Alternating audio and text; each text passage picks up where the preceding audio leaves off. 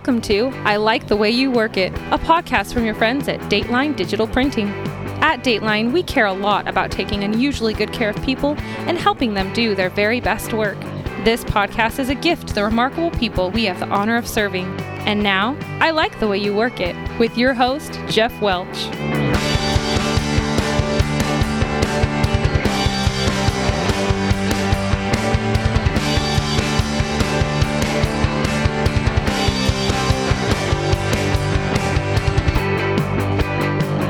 What is up? This is Jeff Welch, and welcome to another episode of I Like the Way You Work It. Today, I am sharing a conversation with my friend Tyler Williams, who owns Mammoth Marketing, and we talk about his transition from being an employee in the business that he owns to becoming the owner. We talk about his relationship with delegation, building a business where the people who work there enjoy coming to work and where it's not a drudgery to be there. We talk about his perception of what good ads and bad ads are. And he is officially the first person to sign my little podcasting table here in my office. So that's going to be a new tradition. And so he got to be the first to sign it. And I just had a great time with Tyler. He is good people, and I think that you're going to hear a lot of overlap between what good advertising looks like and what good work looks like. So I hope you see that in there, and I really hope you enjoy this episode. So you worked as an employee in the business you own before it was the business you own, when it was called another name than it's called right now. Is that accurate? Yeah. I started there. I'm trying to... You got to diagram that sentence. Yeah, I don't know if that's actually a sentence. We got a marker board. Can you just draw it for the podcast? Yeah. So I started... It was called Mammoth Advertising. Mm-hmm. And it was print, radio, TV, broadcast, traditional advertising. Yeah. And I started there in 2008. Or 2007, actually, I think. Somewhere around there. It's all a blur. And... so I worked there. I got hired on as a video producer. Then that ended up sort of migrating into creative director. Mm-hmm. And then that set me up to buy the place about 10 years later or 9 years later. Yeah. 7 years later, 8 years later, somewhere in there. I'm like, how long have I owned the place now? I've owned it 3 years. Yeah. So, so I started out as a video producer. The duties changed, and I learned more of the ad world as I was going through my years there. And in 2000, what is today? In about 2015, I bought it. And a year before that, really 2014, the owner said, I want to retire. And I said, I don't. I just had twins. So let's not retire the business. And he was like, well, good, because I hired you thinking you would buy it. And I said, okay, good, because I'm thinking I'm going to buy it now. That works out neatly. Yeah. And so it ended up working out. And it's been a wild, fun 3 years of change and shift, but it's been a blast. How is that transition? Because you go from being creative director, you go from being a creative person where your job is to make things to being on the executive side where maybe you still get to do that, but you probably have a lot of other jobs too. So I lucked out because Steve, the previous owner, had a good crew, like established. We were pretty much a well-oiled machine by the time that I took over, and that well-oiled machine stood without much changes for about a year. Yeah. And so it really made my transition a whole lot easier. As I learned the facets of the business that now suddenly I was responsible for. Yeah. And I was able to gradually give up more and more of the creative side or the video side, a lot of those nuts and bolts that I was doing in order to transition over to the bigger picture. And the staff, I think a lot of it was the easiest transition it could have been because the staff was so good at doing what they were doing. Mm-hmm. And it wasn't until we had a little bit of turnover that it was like, oh, okay, I'm going to have to shift some duties here in order to make sure that things are still covered. So it was a Yeah, it was really well done as far as transitioning a business from one person to the next, I think. And you rebranded it. You're a marketing company, so that makes sense, right? I had to. Yeah. No one knows how to spell Numith. Yeah, that is a little challenging. They were all calling it like Nymruth or Narmuth. It sounded more like the fancy liquor than an advertising agency. Yeah. So I was like, okay, I have the opportunity to rename it. And I had this big list of names, and I just kept coming back to Mammoth, largely, I think, because of alliteration. It was just Mammoth Marketing. Nothing fit as good. So eventually I went, man, there's two more. One's in Oregon, and they're just doing outdoor videos, and one's in Hollywood or New York doing Hollywood promotion stuff. So yeah, I'll just do it up here. So Google will sort it out. So how, what has surprised you about the going from being a worker bee to being in charge of all the things? Has anything unexpected happened? I think there's always surprises. I mean, you're definitely more in tune at a grander scale than you are beforehand. Sure. So my focus used to be on how can I make this project the most amazing project ever? And it changed into how can I make this agency the best agency that we can facilitate, and make sure that the clients feel that, while still creating, while still giving the staff the room to handle making the projects the best ever. Yeah. So I'd say the surprises came in, for me, a lot of surprises came in, oh, I can delegate. What a fancy concept. Yeah. So that was something I had to learn. I wasn't necessarily good at it first. Yeah. And it just took time and trust. And sure, luckily I got good people. I try and hire good people too. And they are eager to earn my trust. And so they do a good job. Yeah. So delegation was one of the biggest things that I had to learn. The other side of it was just, oh, okay, my time is spoken for from 8 a.m. to 4 p.m. roughly every day. I'm on call for whatever happens. Yeah. And my days went from, all right, today is a day of shutting myself in my room and calming down and just going over footage or creating something, into, okay, here's a small fire. All right, cool. We got that one put out. Oh, look, here's another one. All right, it's like whack-a-mole. Yeah. And you'll hear a lot of business owners say that. Well, it turns out it's true. There's a reason they say that. Yeah. So learning how to sort of juggle all those coming at me at once was a time management sort of shift that I had to make. How's having employees?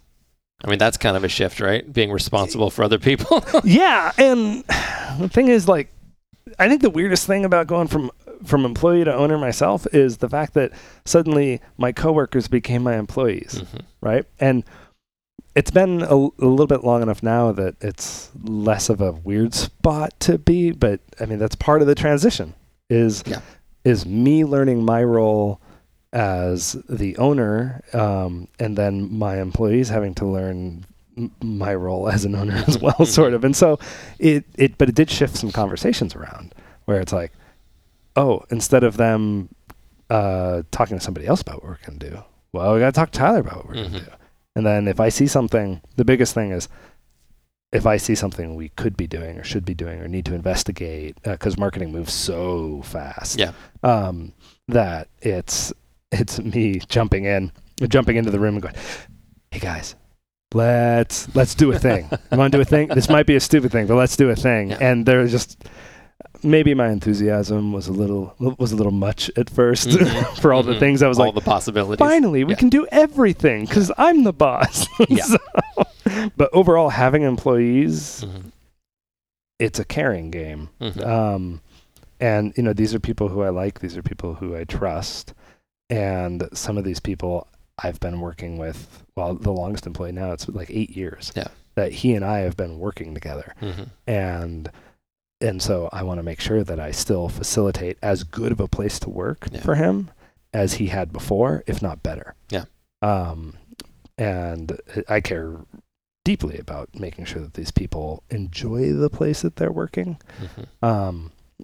Because no one wants to go to a job they don't like, right? And I want people to love working in marketing, a place that is fascinating and constantly shifting and evolving, and there's an inherent joy into that if you can tap into it.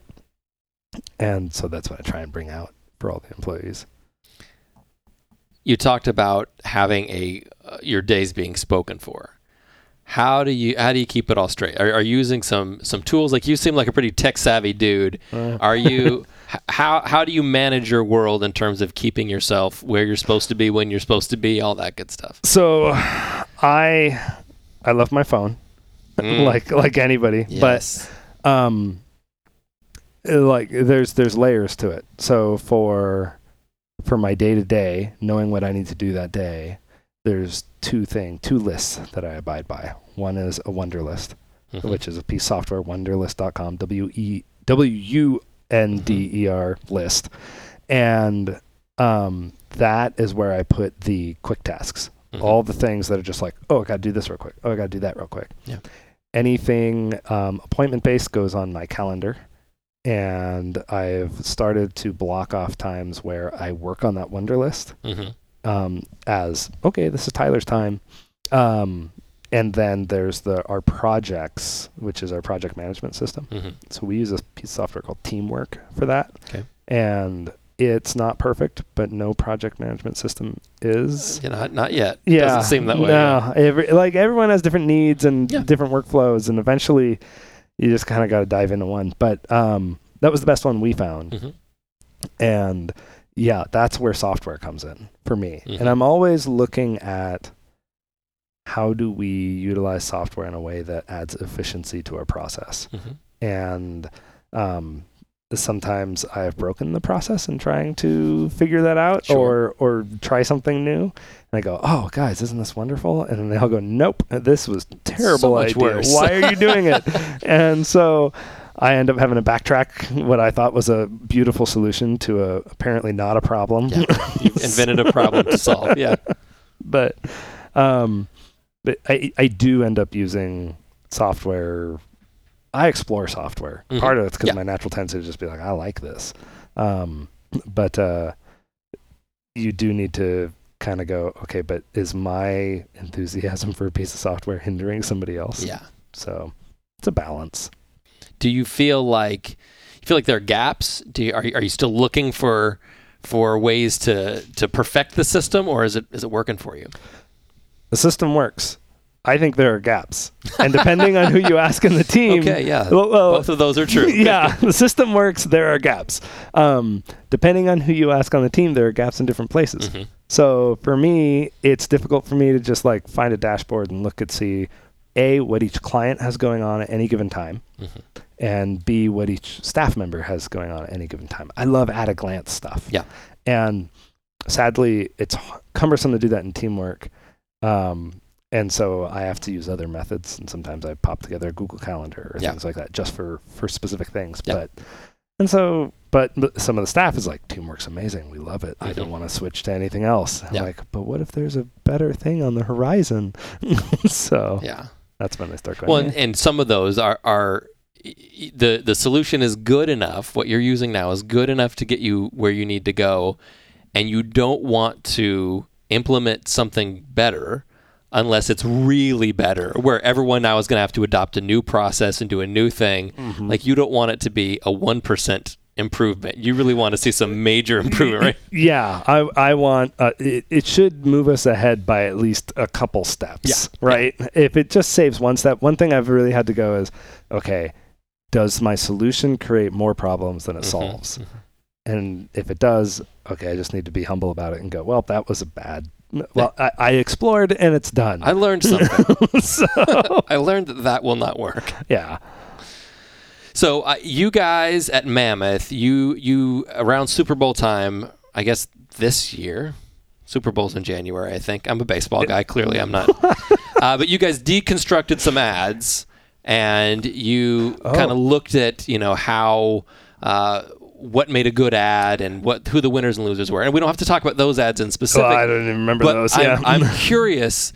I've got to imagine you watch TV or whatever, I'm thinking that you still see commercials in some part of your life because it's part of your job. You're probably, I don't know if you're watching regular TV, if you're watching Hulu or what, but when you're watching commercials, I would imagine you see them differently than the average person sees them. By see them differently, you mean they are my entertainment? They're the best parts. Yeah, for years now, I've been going like, ooh, I can't wait for the ads. And I do. I do seek them out, and I do look at them with a more critical eye than I think your average person. Yeah. But I also have to realize that even that behavior can play into my biases and fight against it. Sure. So, well, in your opinion, your professional opinion, your expert opinion, what are some of the hallmarks of a good ad and a bad ad? For me, the worst ad is the one that invites no attention. Okay. Right? So you could have the worst designed ad or the best designed ad, but if it garners no pause or no hesitation in your viewer, there's no reason for it. That's the worst. Yeah. And you really have to think about how you're speaking to the person in order to manufacture that hesitation. So, because advertising, for the most part, there's different places to advertise with different sort of objectives, but with like Facebook or TV, radio, what you were doing is you were interrupting their day. You were like, hey, I'm a bother. I'd like to be a bother for about 30 seconds, please, or even less if you're on Facebook or YouTube. And I am then going to let you go. Please remember me when you need me. Yeah. Right? And so if you, with Facebook, it's what I call flick time, where you're scrolling through. Yeah. And so a lot of times people just scroll past the post. They just go, oh, no, that's an ad. Whatever. I'm going back down to Aunt Sally. Right? And so it becomes a game of, well, how do we get them to stop even for just a half second? Because that's the impression that we want. So I think almost all the time you have to be a little bit surprising. So how do you be surprising? One, you have a little bit of an edge because you're an ad and they're looking to just scroll past you. So as soon as they start seeing it, they go, oh, this is an ad. Okay, cool. They've identified that. But next you need to go, hey, now what are we going to show you that's worth just pausing for? Yeah. And it's easy when it's like, yeah, we're running 90% off tires, which no one runs 90% off tires, but it would get your attention, right? It would. So it would. But I think often the thing that's not utilized enough is the unexpected in creative.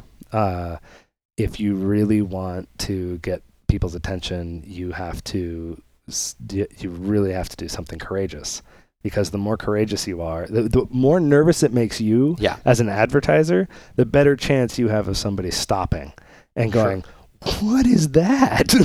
So. I would, this is a guess. I'm not in your industry, but I would guess that when you say that to someone, when you're talking and you're pitching an idea to a client, we have to do something expected. This is how we're going to get attention. I would imagine everyone in the room would nod and then say, yes, but let's do something boring.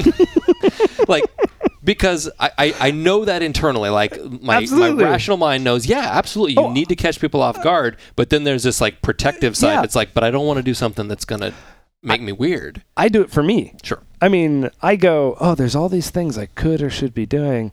But what's mom going to think of it? And that's a problem. And I've been in the meeting where we're all talking about, how do we freshen things up? And I go, oh, well, what if we do this thing? And I know, like half the time, if you see me raise my hand, I got a stupid idea. And so then I blurt out my stupid idea, and they go, wow, well, that was stupid. I'm like, yes, but you have to be courageous to take the stupid idea. And of course there are boundaries, and different industries talk a different way and all of that. And I'm not necessarily saying, oh yes, just be dumb all the time, but because if you're a doctor, that's a bad idea. But even a doctor, one thing that people don't do enough for like doctors is the doctor doesn't talk enough about himself or about why he cares about his patients. And you're starting to see that more and more, but for the longest time, that was not the thing. It was, I am a doctor and I'm certified and I've been through a lot of education. And what I think people want to know is, hey, I'm your doctor. I'm going to take care of you. Yeah. And really, that's all you need to do in order to really start standing out from the noise. A little so twist. the unexpected or the that sort of unusual is really relative to the industry. Like, it doesn't mean everything has to be zany. Oh yeah. It just means it has to, like, no, the zany is just the funnest. you can see a handful of ads, and without ever seeing a logo or anything that any of the words, you can say that's an insurance ad. Okay, that's a banking ad. Like, they all have their own kind of feel and look in some cases, and just breaking that a little bit makes you stand out. You break the mold, and a good example of that is Geico, right? Like, Yes. I mean, it's car insurance. It's insurance in general. Yeah. And every time you see their ads, you don't necessarily know what they are at the start, but by the end, they've just tagged their logo and their slogan onto a funny premise. And I think that most smart ad people would be like, you need to have a consistent, like, your mascot needs to be this, and Geico has like 142 different mascots. So they're like, they're breaking all the rules in every way. But they were breaking all the rules 10 years ago. Yeah. Now they're part of the rules, Yep. right? Even what I'm saying now of like, oh, you got to be unexpected. Well, if you're unexpected all the time, 100% of the time, you have no consistency. Yep. Is there value to that? Depends on your industry. Like, it all. One thing I love about marketing and the fact that it's a creative industry is there's no real right answer 100% of the time. Yep. And you just have lots of schools of thought. And really, you need to experiment. And experiment and track and go, wow, did that do what we wanted it to do? Yeah. And then you start leaning into the things that you find are performing well for you. Yeah. And I think that being more courageous in advertising is where that gets trumped. People tend to go like, no, this is our box, and we like our box, and we're going to stick in our box. This sounds like we could be talking about just the way that a lot of people go through life as well. Oh, right? yeah. It's not just advertising. We fall into these same kind of paradigms. It's human behavior. And we do things the way we want to do them, the things that make us feel comfortable. And sometimes we're not really paying attention to, well, what do the results say about how effective that is? Well, and there's a level of, like, marketing and advertising in general is a study of human behavior. Yeah. Like, you're at any point that I'm putting a message in front of somebody, I'm hoping that they take a behavioral shift. And how do you jostle people out of the mundane and the predictable in order for them to go, oh, okay, I got that message. Yeah. And then you give them that message 5-7 times, and they start going, oh yeah, I'll go to that place first just because I remember them. Yeah. Well, so it seems to me that when you started at Newmouth, you did it. I think I said it right. You did it right. That it was a little different landscape than it is now when it comes to what options there are to share your message. You talked about print, radio, TV. Those are fairly predictable. Like, you do a print ad and you know what it's going to look like and how it's going to run. Like, that's all set. Radio, TV, you probably are selecting, here's when it's going to run, on which stations it's going to run, like in a ballpark. So you have some idea. I would think that social media gives you more control and so much less control at the same time, right? Yeah. Social media, and part of the challenge of social is it's always evolving, right? What was true 6 months to a year ago isn't true today. But yes, basically I took over and I was like, sweet, we're a traditional media agency, but we need to make the shift into digital. I saw the writing on the wall, coming down the pipe, whatever. And it was like, all right, clients are going to be asking for this. So let's crack open the door on a few things. And I did. And then the clients came to the door and ripped it off the hinges. And I was like, okay, hit a nerve. This is good, but we need to adapt to it fast. Yeah, quickly. And Emily, your first guest, was actually the person who was instrumental in helping get us set up for that. But the landscape has changed. And one of the biggest ways that the landscape has changed is that it's always unpredictable. And the audience has the ability to give feedback. Sure. And that's powerful to the audience, and it can be powerful to the business. You have two types of business owners. That either the ones who are like, okay, cool, let's do this, let's have some conversations, or you've got the kind who are like, somebody else needs to handle that, and so, but I think if you just grasp it because it's coming, if you are advertising on the internet, you open yourself up to, or on social media, public platforms, you open yourself up to feedback, and you need to be prepared to engage with that. Yeah. Good feedback and bad feedback. Sure. The best results are really all it is suddenly your business has this intense opportunity to have a conversation with people instead of just selling them something. Yeah. So you're able to integrate yourself into their life in a way that businesses hadn't happened before. Yeah.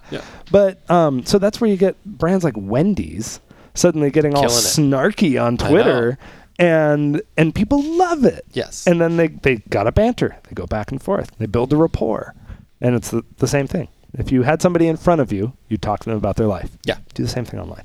Major League Baseball is very similar. They're not quite as snarky as Wendy's, but they are ever present. Yeah. All the time. Like whenever I see something on Instagram, the first thing I see in the comments below is, I bet you won't respond to this, which is invariably has a response attached to it from the account. So they have that account covered 24 hours a day with people who are pretty smart at having snappy comebacks and stuff like that. I can't imagine the lawyer in the office who's just like, okay, oh man, I hope no one says something, like just quaking in his boots. Yeah, absolutely. Which part of your work do you wish you had more time for? If I give you an extra hour a day, what part of your job would you spend it on? Fostering creativity in my own marketing as an example of what can be done. Okay. That would probably be the biggest thing. I grew up with creativity being a huge influence on how I made my mark in the advertising world, really. People kept coming to me because I would go, hey, yeah, what if we just add this little twist to your message? Yeah. And then they go, okay, that's different. That's fun. Let's do it. And I would love to do more of that with my own stuff. Sure. But with all the changes of advertising and the fast-paced nature of the advertising business, it's hard for me to find the time to do that. And I have enlisted the staff to help me at times to get some of that done. But I wish that we were doing more of it, more faster at a better clip, and to show people how fast and furious marketing can move for you, and how you can get traction by constantly giving people something to talk about. Here's I'm just going to throw this out here. Here's your new slogan. Our marketing sucks, so yours won't have to. No, that's terrible. That's terrible. But honestly, that's the way I treat my agency is I start running experiments for us in order to get an idea. We had a client who wanted to start sending sales letters. It was for B2B. So he's a business. He wants to sell to other businesses, and he was like, okay, well, I want to reach these people because they refer to us. And I'd like to get more referrals. I'd like a bigger referral base. I was like, okay, well, what you probably need to do is find out who makes the decision and start getting in front of them and get in front of them in an interesting manner, in a way that doesn't feel salesy. You need to open up a conversation, develop relationships with these people. It's a long game, but it's the best shot you have. Sure, you can send them ads, but they're just going to breeze on by it. They get those all the time. Yeah. So I told them, send a letter to each one. Just you saying, hey, I really respect what you've built. I respect what you've done. Here's, we have some cross-section in our clientele. And here's and I did say, include a rack card of like a service or something that explains things.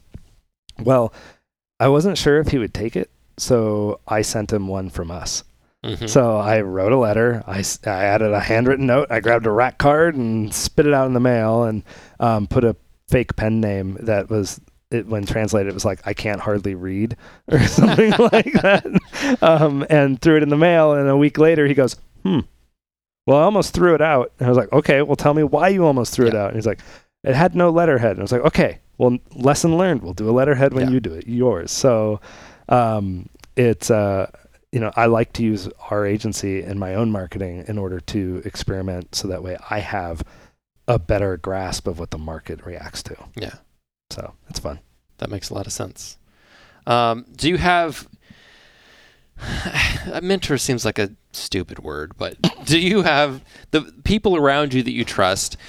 When you're an employee, you've always got someone telling you what to do, right? You've got somebody above you who has some direction for you, and you rise through the ranks, and eventually you get to the point where you have fewer people giving you really solid guidance. Maybe they boss you around once in a while. When you're in your role, you really don't have anyone bossing you around except for all your customers. So that's important. But how do you stay sharp? How do you ensure you're on the right track? I'm sure there are moments when you're like, this direction or that direction. How do we allocate resources? Do you have people around you that you leverage to bounce ideas off of? Are you doing that with employees? How does that look for you? So where I usually bounce ideas is other business owners. And through just owning the business and being more involved in the community aspect of Fairbanks, Sure. I've been able to meet more and then develop a relationship where I go, hey, can I ask your advice? Yeah. Because they may not know the exact particulars of, the advertising or marketing industry, but they at least have kind of a gut check of, okay, am I blinding myself? That's my biggest fear. Am I blinding myself in making this decision? And so, there's like a core group of people where I will call them up. You're one of them. Where I will call them up and be like, hey, I'm thinking about this a lot and I don't know what's right.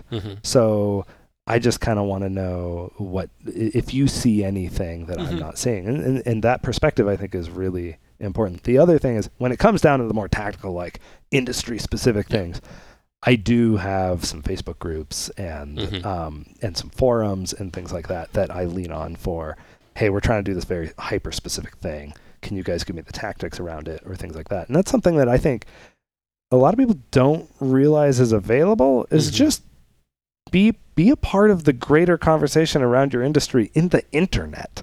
Yeah. Some people will just go, oh, okay, no, I've got to talk to the other carpet store in town, or I've got to talk to the other hardware guy.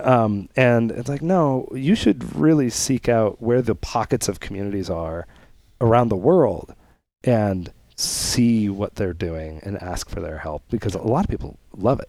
They love to help and they love to talk shop. So, yeah. And then my brother, because he's got his own little side business, or little business. Yeah, and so he's doing it. Sure. I often will call him and go, hey, guess what? Yeah. Well, I think it's good to have that. I worry sometimes that you have to humble yourself a little bit to ask for help, right? And to say, I may not have every single answer. And so I love when people are willing to do that. First off, it makes whoever you ask feel really smart. So it's like a gift to somebody else, right? You call me and I'm like, wow. To everyone I've ever asked, you're welcome. But I think that is something that really is incredibly valuable for people, whether they own their own business or not. I mean, there are 1,000 different reasons why someone in a regular corporate job would need counsel from someone else to make sure they're making a good decision and that they're moving forward in the right ways. And so the ability to look around you and have developed trusting relationships with people that you can say, I got a difficult question. Can we sit down for coffee sometime and talk about this? I think that's hyper valuable. I think that, they always say networking is really important. Guess what? That's just building relationships and friendships with people. And I do think it's really important because you live in a human world. You gotta, things are going to come at you and you're not going to have the answers. Yeah. And other people have likely been through something similar. Sure. That's really important. Hey, I appreciate you signing my table. You're welcome. I gave it the best signature I own. And the only thing I regret is it's not like a hyper vibrant green gel pen. Sorry, I just had a black Sharpie. So how many signatures do you think you'll get on this thing? Probably 1 million. Okay, then you're going to put it on your wall. You're going to sell it. You're going to be, at least one of these will be famous. How do people get in touch with you if they want to know more about how to market their business? So we have a website. Surprising, right? Yeah, I know. MammothAlaska.com. And on there's a contact page with a form. That form actually emails me directly. Boom. And so then I take all those questions and I would be happy to respond to anybody if anybody has any marketing questions. They can also just call 907-456-8988. Cool. And there is an automated call tree. I'm sorry to say, but if you press 1, you'll go straight to me. If you press 0, you'll at least get to a real live human. Perfect. Well, thank you for being here, Tyler. No problem. You're welcome. It was fun. Thanks for listening, and don't forget to subscribe to The Spark, our weekly email for people who want to do their very best work. All the details are at datelinedigital.com/spark.